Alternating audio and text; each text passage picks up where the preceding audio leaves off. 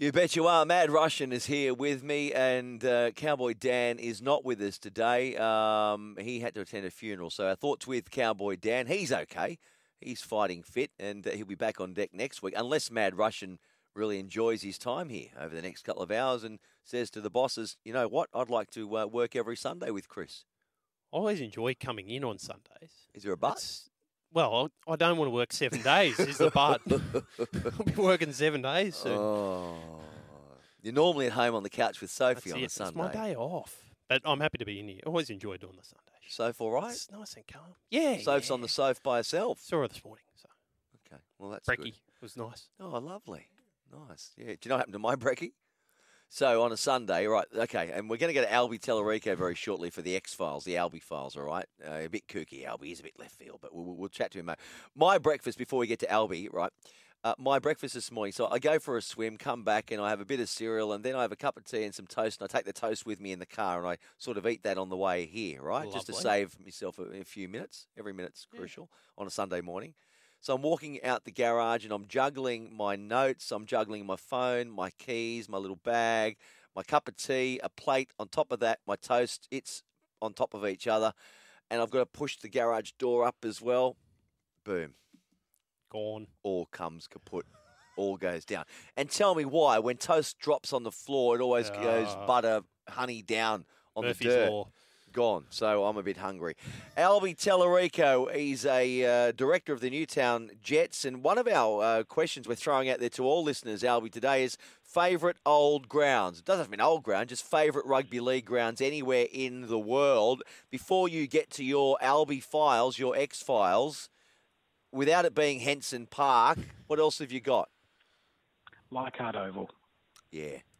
One of the great grounds of Sydney. It was one of the places where I've probably seen as much rugby league there as what I've seen at Henson Park. Yeah. Leichhardt was just a special place for the couple of reasons.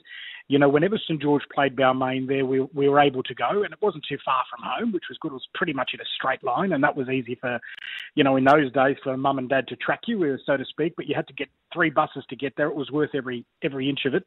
But there's something special about the hill at Leichhardt Oval, and many journalists probably haven't experienced. But it's, you know, putting your hand above your eye or your eyebrows and things like that because you want to keep the sun out. You've got your cap on, and as you get older, of course, you go with other mates. But it's a beautiful hill, and it holds a lot of people. And throughout the 80s, in particular, 81, I spent a lot of time there watching the Tooth Cup. And I was on the other side, the western side, when I was a young St John Ambulance Brigade, or Zambuk, they used to call them, first aid attendant. So I got the best seat of the house, and I got to see South play Cronulla there. And the crowd there that particular night was, I think, 20,700. It holds the record above any Balmain crowd, which is quite ironic when you think about it. But it is a special place, and the grandstand, they've now done some more work to it. They've got a great corporate area there now. But it's still, you know, you've got the great canteens downstairs beneath the scoreboard, the walk from Mary Street, the light rail that you can get there now. It's just, and the walk down, it's fantastic. Laurie's Corner, of course. And going back to Balmain and mentioning that, even though I wasn't a Balmain fan, Laurie Nichols, it just says it all, really. Yeah, I remember it vividly. Laurie there at the bottom of the stand there at the western side of the ground with the singlet on or singlet off, just doing those shadow boxing. And those memories are etched in my mind because I went there many, many, many times, Leichhardt Oval, because I used to go with my dad there. So this would have been in the 80s or even late 70s. And we had the Tooth Cup. We had the National Panasonic Cup. It was the Amco Cup as well. And generally before that, you had the Commonwealth Bank Cup. So you'd have... You know, correct. Absolutely. I remember going there, my school, Parramatta Maris Brothers. I must have gone there, I reckon I would have been 8 or 9 or 10. And my mum took me along to watch the senior school play in the Commonwealth Bank Cup final. And I had to put my pyjamas on underneath my Maris Brothers tracksuit so I could get straight into bed when I got home because it was quite a late night. Way back when. Yeah, some good times at Leichhardt. Paramat says Cumberland Oval, pre the 1981 burn down, of course. I've got another one here. Christopher, lovely to hear your dulcet tones on a Sunday. Fave Old Ground, Lavington Oval at Albury or North Sydney Oval. Need more games back there when they're not in my part of the town in Gosford. That's from Tex from the Central Coast. All right, Albie, we could reminisce all day about favourite old rugby league grounds. you are going to talk some numbers now. I believe you're going to talk about grand final opponents or teams that have had the wood on each other. Yeah, absolutely. We'll go back to 1954. And what I've tried to break it down is to teams that have played in consecutive grand finals or within a few years and just not been able to beat the opponents. From 1954, South played Newtown on 2 occasions, and Newtown had some fantastic players in their side. Gordon Clifford, most people wouldn't know who he was, but he was the second best fullback against a guy called Clive Churchill. And on both occasions, Newtown could not take the premiership. Things could have changed definitely around Newtown around that particular time. We then go to the 1960s and the trifecta of grand finals between St George and Wests, 61 and 62, and of course we know in 63 where Jack Gibson walked into the shed and said, boys, we've got no chance, so let's see if we can slog it out. And of course referee Darcy Lawler telling Johnny King where to place the ball and how he jumped up and said that he wasn't held and scored the try for St George to win 8-3 that day, and that a fantastic photo between Norm Provan. We then jump into the 1970s. Manly and Cronulla, the Insular Peninsula versus the Shire. They played 3 grand finals. Now, one was a replay. There was 2 wins for Manly and a draw. Both occasions, of course, Manly took the biscuits on those occasions. And Cronulla were no shrinking violets. They gave as good as they got, and they tried very hard, but it wasn't to be. In the 1980s, again, this time Manly copped the dangerous thing. They just could not beat the side from your area out there at Parramatta, the mighty Eels in 82 and 83. Only for it to repeat again, 92 and 93, Brisbane had the wood over the Dragons. They just couldn't do it. In 93, Dragons had beaten Brisbane 3 times before the grand final to go down by 8 points. Now, this last year, Storm played Penrith. And if the way things are trajecting just at the moment, it possibly could be a Storm and Penrith grand final. And you'd have to think, based on the numbers and based on everything, that could Storm have the wood on Penrith and go back-to-back, just like those other teams back from 1954.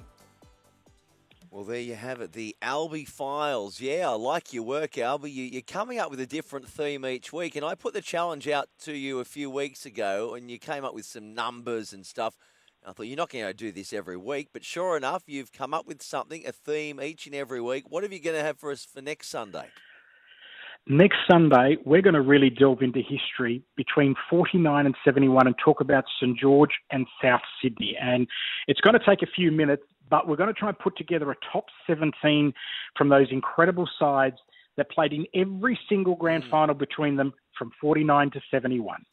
See, Albie is an historian as well. So I was only born in 1970, so I won't know much about that, although I do know, obviously, the Dragons and Bunnies, they were the dominant teams. And so Melbourne Storm are on 19. If they beat the Eels this week, that's 20 straight wins. Now, that would equal, would it not, St George Dragons. Of what year did they put 20 back-to-back? 1959, they went undefeated. Right Throughout the whole competition. So let's not forget there was only 8 sides, I think, in 1959, so there wasn't as many games. But they went undefeated throughout the whole year. I mean, the opportunity for the Storm to take on Parramatta and beat them and beat the the Eastern Suburbs Roosters as their 1975 record is nothing short of amazing. And the fact that they've done it without the 3 amigos is even more amazing, which just goes to show that you can get players from wherever it is. It doesn't matter whether they're from the Brisbane competition or the New South Wales competition, and they form together and create a side. It's just something magical that's happening in Melbourne at the moment. All right, Albie, thanks, mate. Hey, you last week you said you were going to get me a case of that Henson Park ale or lager. Any luck there? Yeah, it's on its way. It will be there this week. Good man. Well, in that case, thanks to the great boys of Filter. Thank you. Well, in that case, I do look forward to talking to you again next week, Albie, because there were whispers going around that should that case of Henson Park lager not eventuate or materialise, you might not be part of the show anymore. But that won't be a problem. I've spoken to the great people at Filter, second mention there, by the way, and they have said that they'll look after you, and I have made it specifically for Chris Warren. So be very careful. If you're not there and it comes, they'll probably just put it into glasses, walk away and take it in like I used to do in the old days. Oh, well, no, and in here, because Finchy comes in, you've got who else we've got coming in? Sugar, Gimme, yeah, Fletcher. Oh, You ever, Spud you likes never it. get into a shout with Brian Fletcher, honestly. Yeah, that too. No? Okay. Well, I better make sure it's got my name all over it. Thanks, mate. Appreciate it, Albie. We'll talk again next week. Have a great afternoon. Great stuff. There is Albie Tellerico. And what do you think? Has Melbourne Storm got the wood on Penrith? Hey, that's what Albie is suggesting with that piece there. I don't know so much. I mean, Melbourne, they aren't firing perhaps like they were, albeit they're still on a winning run. And you get the feeling that the Panthers, they've got another couple of gears, don't you? Stick around. We've got loads more coming up on NRL Match Day. Time flies when you're having fun. I hope you're enjoying your Sunday afternoon. I'm going to chat to young Parramatta winger Hayes Dunster in the next hour. So stick around. We'll do that next.